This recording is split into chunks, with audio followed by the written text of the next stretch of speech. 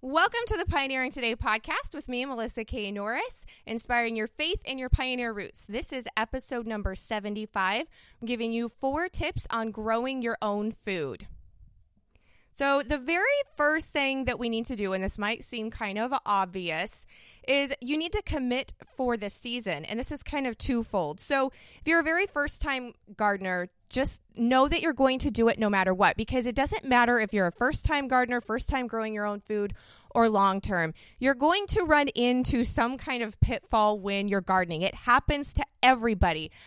I was raised in a family that grew all of our own food from the time I was little. I've been doing it ever since my husband and I got married at 18 to my husband. We're still married.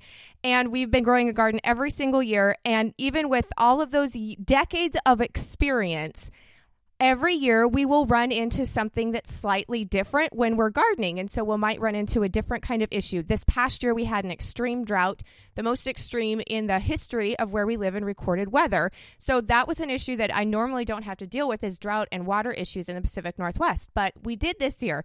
So I learned a lot. I have a lot more empathy for those of you who live in areas where it's really dry with gardening, but we got through it. We still got a really good harvest despite. I didn't get quite as good as harvest on some things, but I learned a lot. And gardening is really that. It is a lifetime learning when you're gardening. You're always going to be learning something new, which I actually kind of enjoy, even when it does seem like it sets me back a little bit.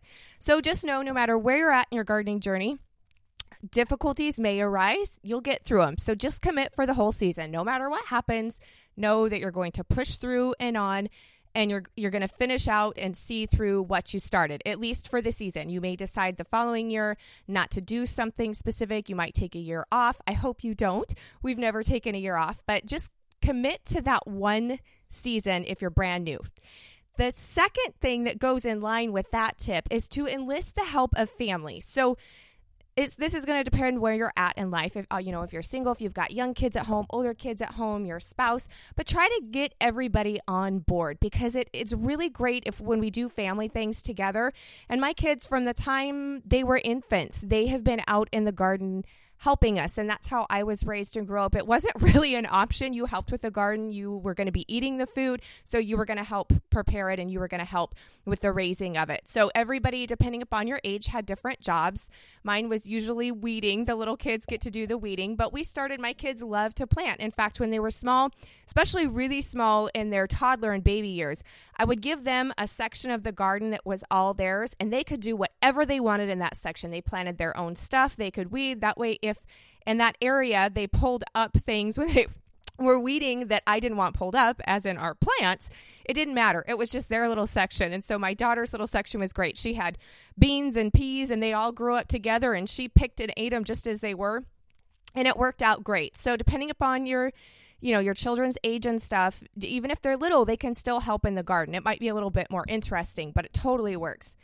Yes, kids love having their own square foot garden. And kids, I will tell you something. My kids don't necessarily like vegetables from the store. You can taste a difference. Homegrown tastes better. I promise.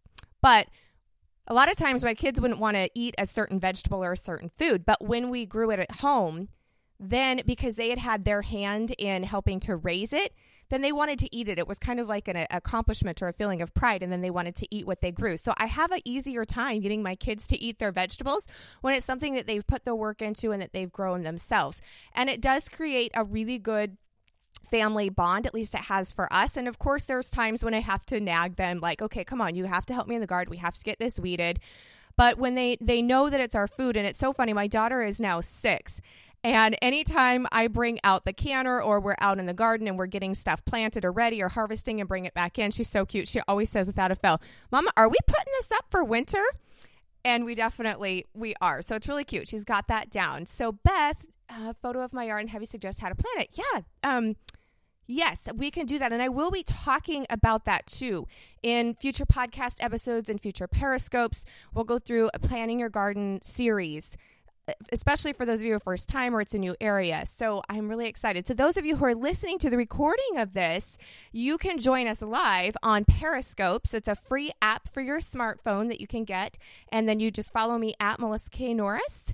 and you will get to be in live on the videos and the podcast so that you can ask questions and get them answered. So really fun. So my daughter loves to help at 6. She likes to help with the planting and she helps with the canning and all of that. So we make it a family affair, which makes it easier because if you are doing all of it yourself, it can feel like a lot of work depending upon how large of a garden you do. And I think it's really good to keep things and have things that we do together as a family. And for us, gardening is definitely one of those things.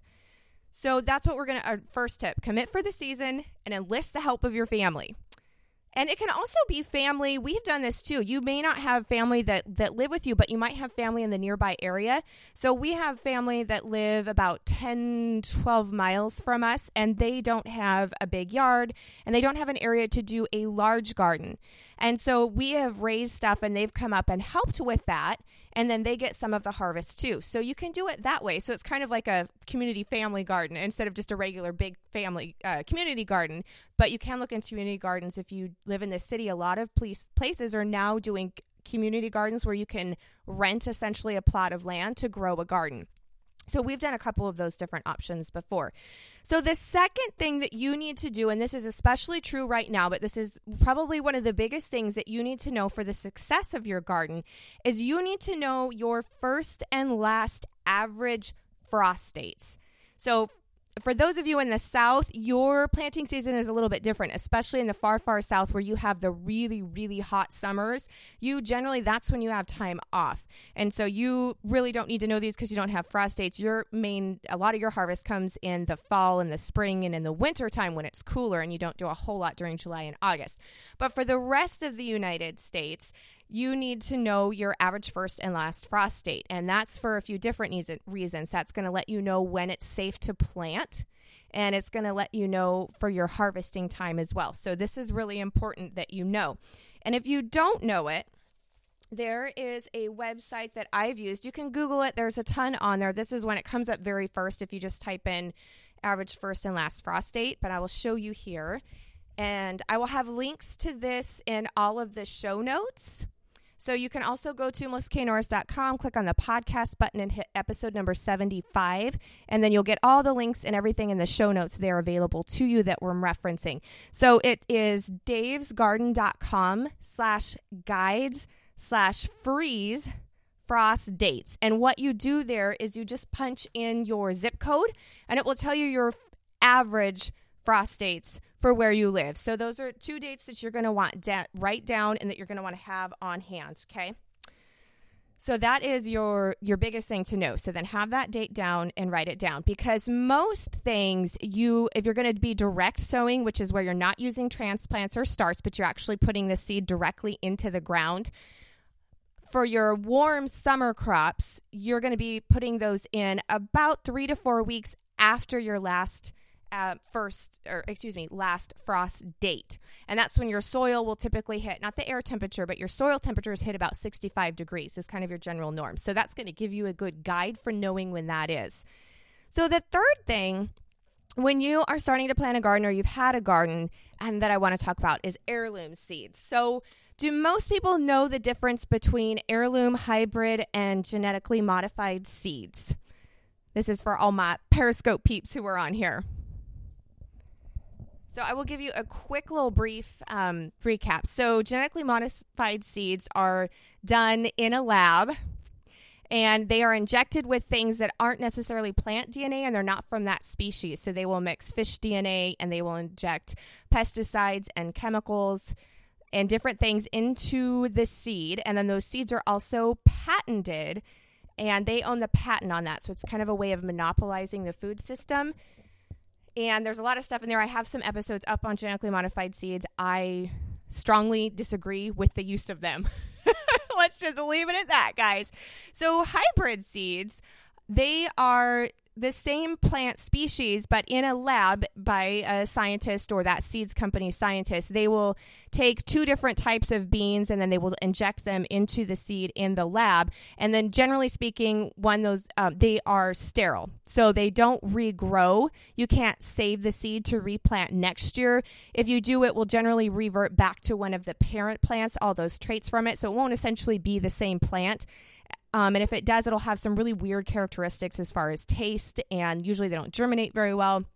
Just a lot of things. So there's nothing essentially wrong with hybrid plants and hybrid seeds. If you grow them or you've grown them in the past, as far as, like health stuff, there's not anything wrong with them. So, and this is hybrid seeds I'm talking about from that you would buy in the store from big, large seed companies. Heirloom seeds, which I love. Heirloom seeds are exactly as God created them when nature began. So they're just as he made them. It's what humans since the beginning of time have planted with and saved the seed every year and have been our food system.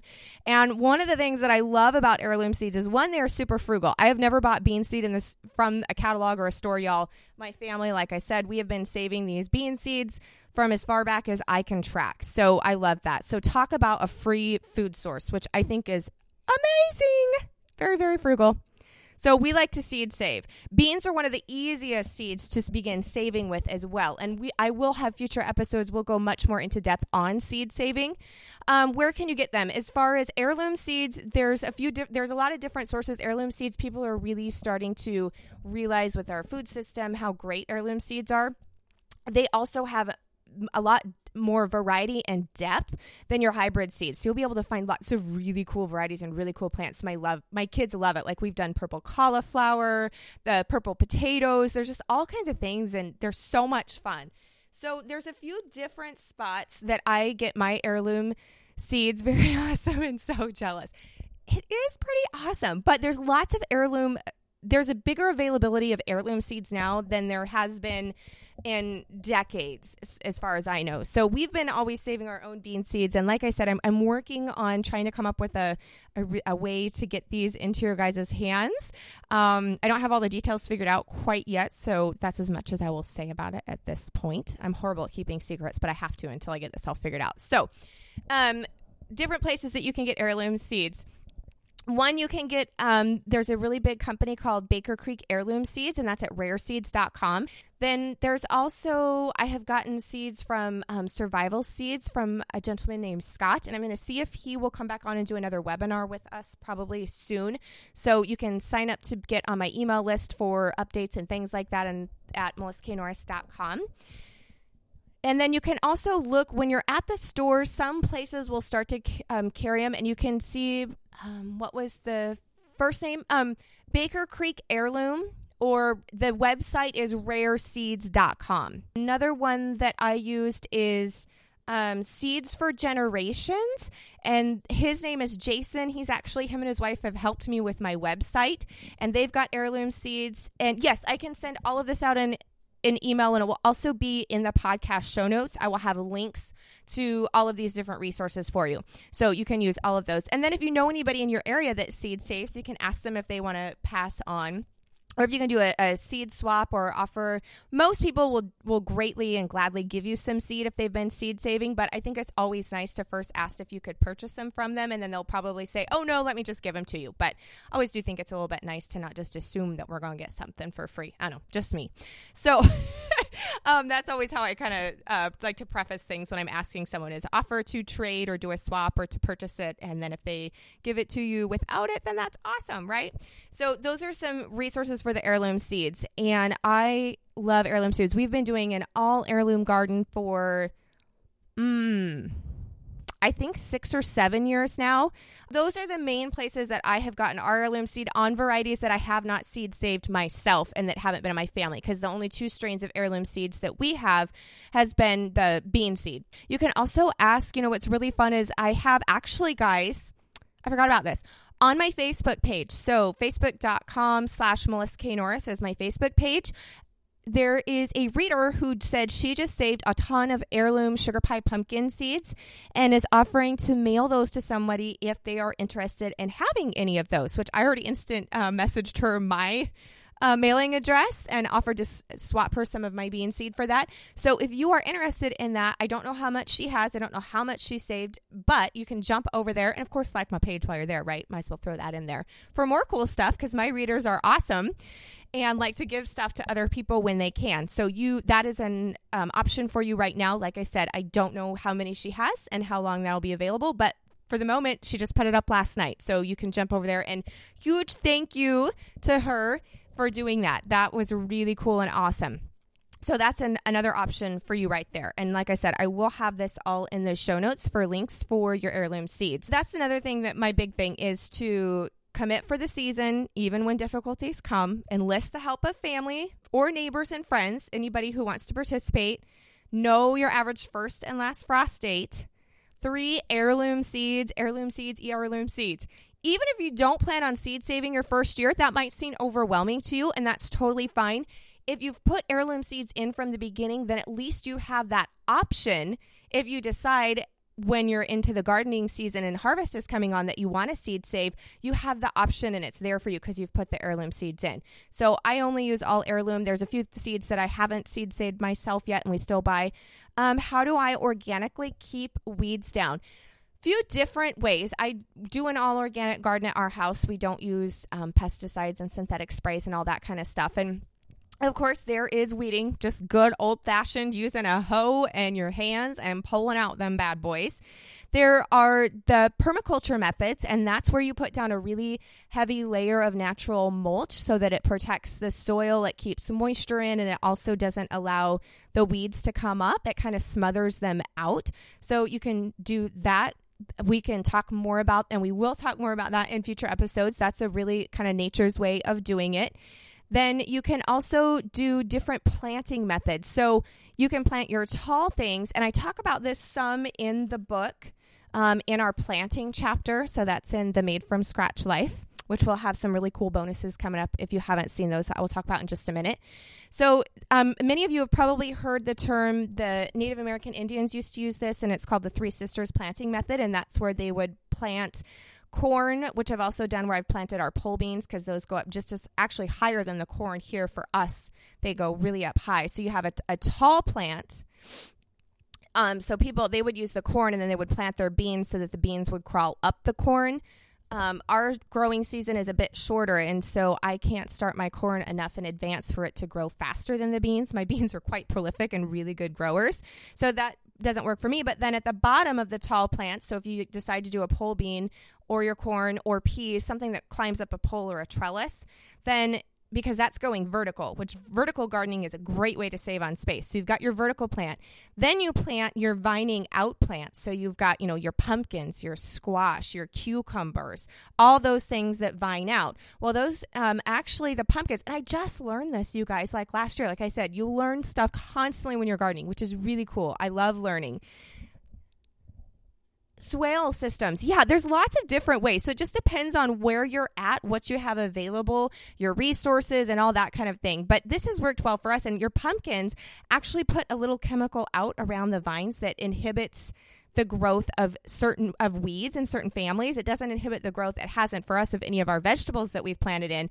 But because it vines out and it goes so far out and then it has those big leaves, it acts as a natural permaculture and the weeds don't come up as much because the sun doesn't get down. It kind of keeps them from growing, but it doesn't affect the growing of the crop that we have planted.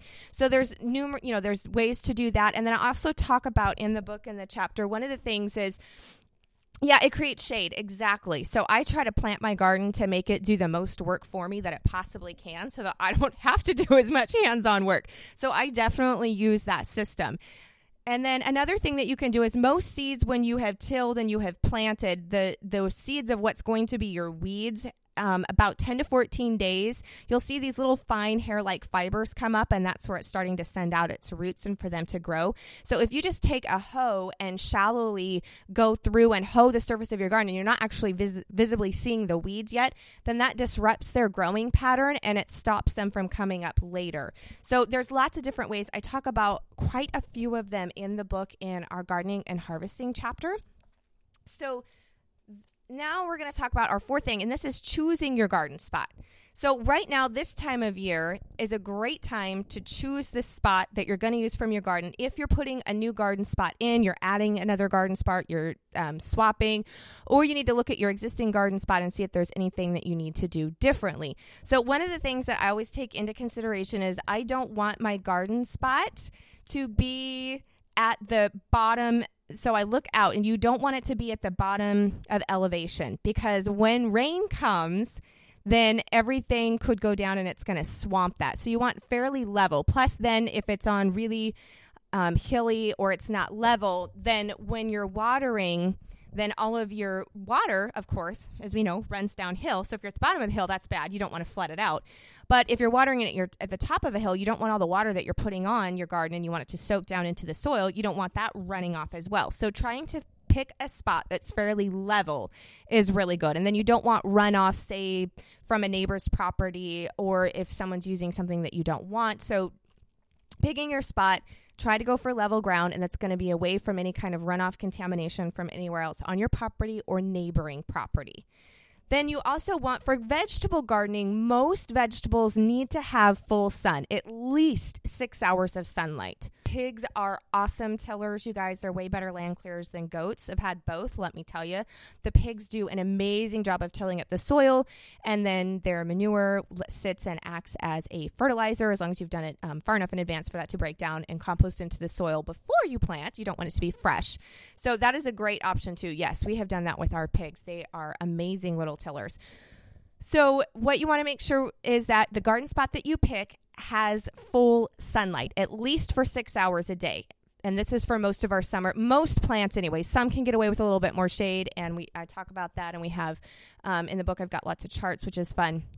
But you want to make sure that you're getting enough sunlight, because that's going to be the one thing that you really can't maneuver around. You can't add more sunlight, and is going to be the one thing that will stop you from getting a crop. It will stop your plants from growing well. It will stop them from producing a good crop, from ripening and all that. So picking your spot that is fairly level and then making sure that you're getting full sunlight is just the biggest thing. And also keep in mind at this time of year when you're picking your spot for the sunlight, remember that in the middle of summer that your sun is going to come up and it's going to change where it's at a little bit in the sky. So if you have trees now that don't have leaves on them, remember when those leaf out, they're going to produce shade. So just kind of keep in mind that when you're picking out your garden spot. The third thing that I really want you to remember when you're picking out your garden spot is making sure that it's close enough to some type of water source, because most of us are going to need to water to a degree. There's lots of different watering methods, and we'll talk about that. We can talk about that in a future scope and future podcast episode, but you don't want to have to run miles and miles of hose to water your garden. You don't want to have to remove those miles and miles of hose. One, it's expensive to buy a whole bunch of hose. And then two, if you mow your lawn or you need to, use your lawn and stuff, you don't want to have to undo and move those hoses every time. It's just too much work and it's cumbersome, and we don't want to deal with anything more than we have to, right? We'll make this simple. So and then if you don't have hoses that will reach that far and you have to pack it, well, it is a great workout. Let me tell you, I had to pack some water to our fruit trees. I've never had to water our fruit trees before, you guys, but this year I had to water them to keep them alive. And so I was packing 5-gallon buckets of water out to water the fruit trees, which it is a good workout. Let me tell you, my had some good muscle tone going on there, but it was a lot more work and it took a lot longer. I didn't have hoses that would reach that far. So just keep that in mind, that it's near to a water source. And that's also good too. When you're harvesting stuff, you're going to want to be able to just take it and rinse it off before you take it in the house, especially if you're like me. I don't want to have to cart through my buckets and baskets full of good, yummy vegetables all the way through the house and get dirt all over everything. So it's really nice if you have some kind of water source that's near the garden for watering and washing off your produce, and hands and feet of everybody, because I don't know about you, but I am a barefoot gardener. So we all kick off our shoes and just go barefoot, which makes for nice little dirty feet and hands. So I like to have my water source outside there, not only for watering the garden, but to clean up, which is lots of fun. So that is my main points when you're choosing your garden spot. And then we will get more into the book has about your soil type, but I really do believe that these are the most 4 important things to consider and to choose now when you're planning on doing a garden to grow your own food. And these are things that you can do now this time of year really, really easily to start your planning and to start your season without being overwhelmed, and making sure that you have everything that you need beforehand so that you can get a good garden in order to harvest food for your family. So those 4 points, recap real quick. I know if anybody joined us late, is to commit for the season, knowing that you probably will have a little bit of hardships when you're gardening, and that's fine. Enlist help from family, neighbors, and friends. Know your average first and last frost date. Heirloom seeds, find an heirloom seed source and commit to using heirloom seeds. And then 4, how to choose your garden spot. So if you've missed any of our past episodes, For the podcast, you can go to melissaknorris.com and click on the podcast button. For Periscopes, for all of our videos, you can go to our catch.me account, and that's katch.me/melissaknorris. All the videos are up there, which is pretty cool, so you can catch those there. And then I want to talk about, just for a minute, guys, if growing your own food, gardening, harvesting, being self-sufficient, and let me tell you, it does cut down your grocery bill and it does save money a lot. During the summer months when we have all of our fresh produce coming on, I don't really go to the grocery store that much. We don't have a milk source, so I'll go to buy milk, and that's kind of it, which is really awesome. Grocery shopping from your own backyard is amazing. So if that's something that you want to do, you definitely want to get your hands on the Made from Scratch Life. We have 3 chapters dedicated to this with charts and tons of tips, ways to organically do things the way our ancestors did, the pioneers did, and things that you can do at home and that are not hard. Plus, we have our amazing bonuses going on right now. So if you pre-order the book, you can go to the madefromscratchlife.com. Then you are getting over $30, you guys, in free bonuses, and they are amazing. I have our entire 30-day to preparedness series. Great printable. Oh, you got your printable already? Oh, I'm so excited. Thank you. Oh, thank you. I haven't heard back from anybody if they've downloaded their bonuses. I know they were sent out, but I hadn't heard from any, and I'm so excited. So, yes, you get the, I got so excited, I sidetracked myself, y'all. So, the 30 Days to Preparedness, you get an ebook form, and that has checklists in it, and it goes through, it's just common sense ways to get prepared. We cover a lot of things that you would think in preparedness. So we've got without electricity, raising your own food, things to have in your car, bug out bags, all that kind of stuff. Tons of resources for you there. So that alone is one bonus that you get. Then you also get the Made from Scratch workbook and companion guide. And that is really cool. And that's where all these awesome printables are that everybody's talking about, which I love. So there is an ingredient substitution list. So when you are going through and you're making something and you run out of something, you don't have to run to the store. It's got substitutions that will work for all kinds of cooking and baking. It's a pantry inventory list, so you know what you have and what to have on hand. So this helps with your food storage. Also helps with frugality to know and to stock your basics and then how to use them. There's a root cellar storage chart, which I love. So this shows you, even if you don't have a root cellar, how you can store and keep things without a refrigerator, and the special things that you need to do, because some things need to cure, some things don't, before storing them. So that's all in there. There's meal planning charts. There's sample menu plans. There's, oh my goodness, you guys, there's just so much stuff. And so that's all for free. It's all a bonus, and it's a really pretty. Some of the printables, especially the kitchen substitution chart, I'm printing out and framing to hang in my kitchen. So I've just got it right there. I don't have to keep flipping back to look at it. So that is a bonus. And then the third bonus is a 5-day fast track bonus start e-course. And so you get that as well. And so that helps you to implement and do everything without feeling overwhelmed and to focus on the 5 most important things. So really cool. And you get all of that right now. I just checked. Barnes & Noble has the paperback copy of the Made from Scratch Life for, I think, $7. Amazon has it. They dropped it to $8.14, you guys, $8.14. So for $8.14, you get all of the awesome bonuses valued at way over $30. Plus you get the book, and that's paperback. That's physical hard copy. And all of the bonuses, well, obviously the fast track is going to come in your email. It's an email course over 5 days. The other 2 bonuses are digital, but they're PDF form. So that means that you can save them to your computer, and then you can print them out. So they're very easable printables, which I recommend because it's so much easier to do charts and workbooks, I think, in printable form. So you get all of those bonuses at madefromscratchlife.com. Click on the bonus button, and there's just a little form at the bottom that you fill out, and then you get your bonuses immediately. So you get immediate access to them. But this offer does expire. It's not going to be forever, so you want to make sure that you take advantage of those now. So before they're gone. So I'm really excited about that. Thank you to everyone who ordered. I'm just so excited, and I can't wait to hear about your journey and everything that you do. And then, like I said, even in the regular book, we have charts. So once you know your average first and last frost date, then you have a guide right in here to punch in to show you exactly when to plant everything, when it's going to be coming up for harvest, And then, of course, we've got, which I'm excited about, we've got our seasonal buying guide. So if it's something you're not growing yourself, it also shows you when to go and purchase it at the store when the seasonal prices are the lowest. And then, of course, we have our preserving chapter, which y'all know I am a canner at heart, but we go into dehydrating and canning and, of course, root cellaring and all that fun stuff, you guys. So I'm really, really excited. And thank you to everybody who has pre-ordered and grabbed your bonuses. And even if you pre-ordered, I know some of you pre-ordered a couple months ago. If you pre-ordered before, you still get these bonuses. So this is, just go to madefromscratchlife.com, click on the bonuses button. The form is there and you punch your stuff in. So this doesn't mean that it's just for those who ordered today or yesterday. So if you pre-ordered at any time, then you still get these bonuses. And the bonuses don't expire. So once you've pre-ordered and you've got your bonuses, you don't have like limited access or a certain amount of time that you have to go in and get your downloads.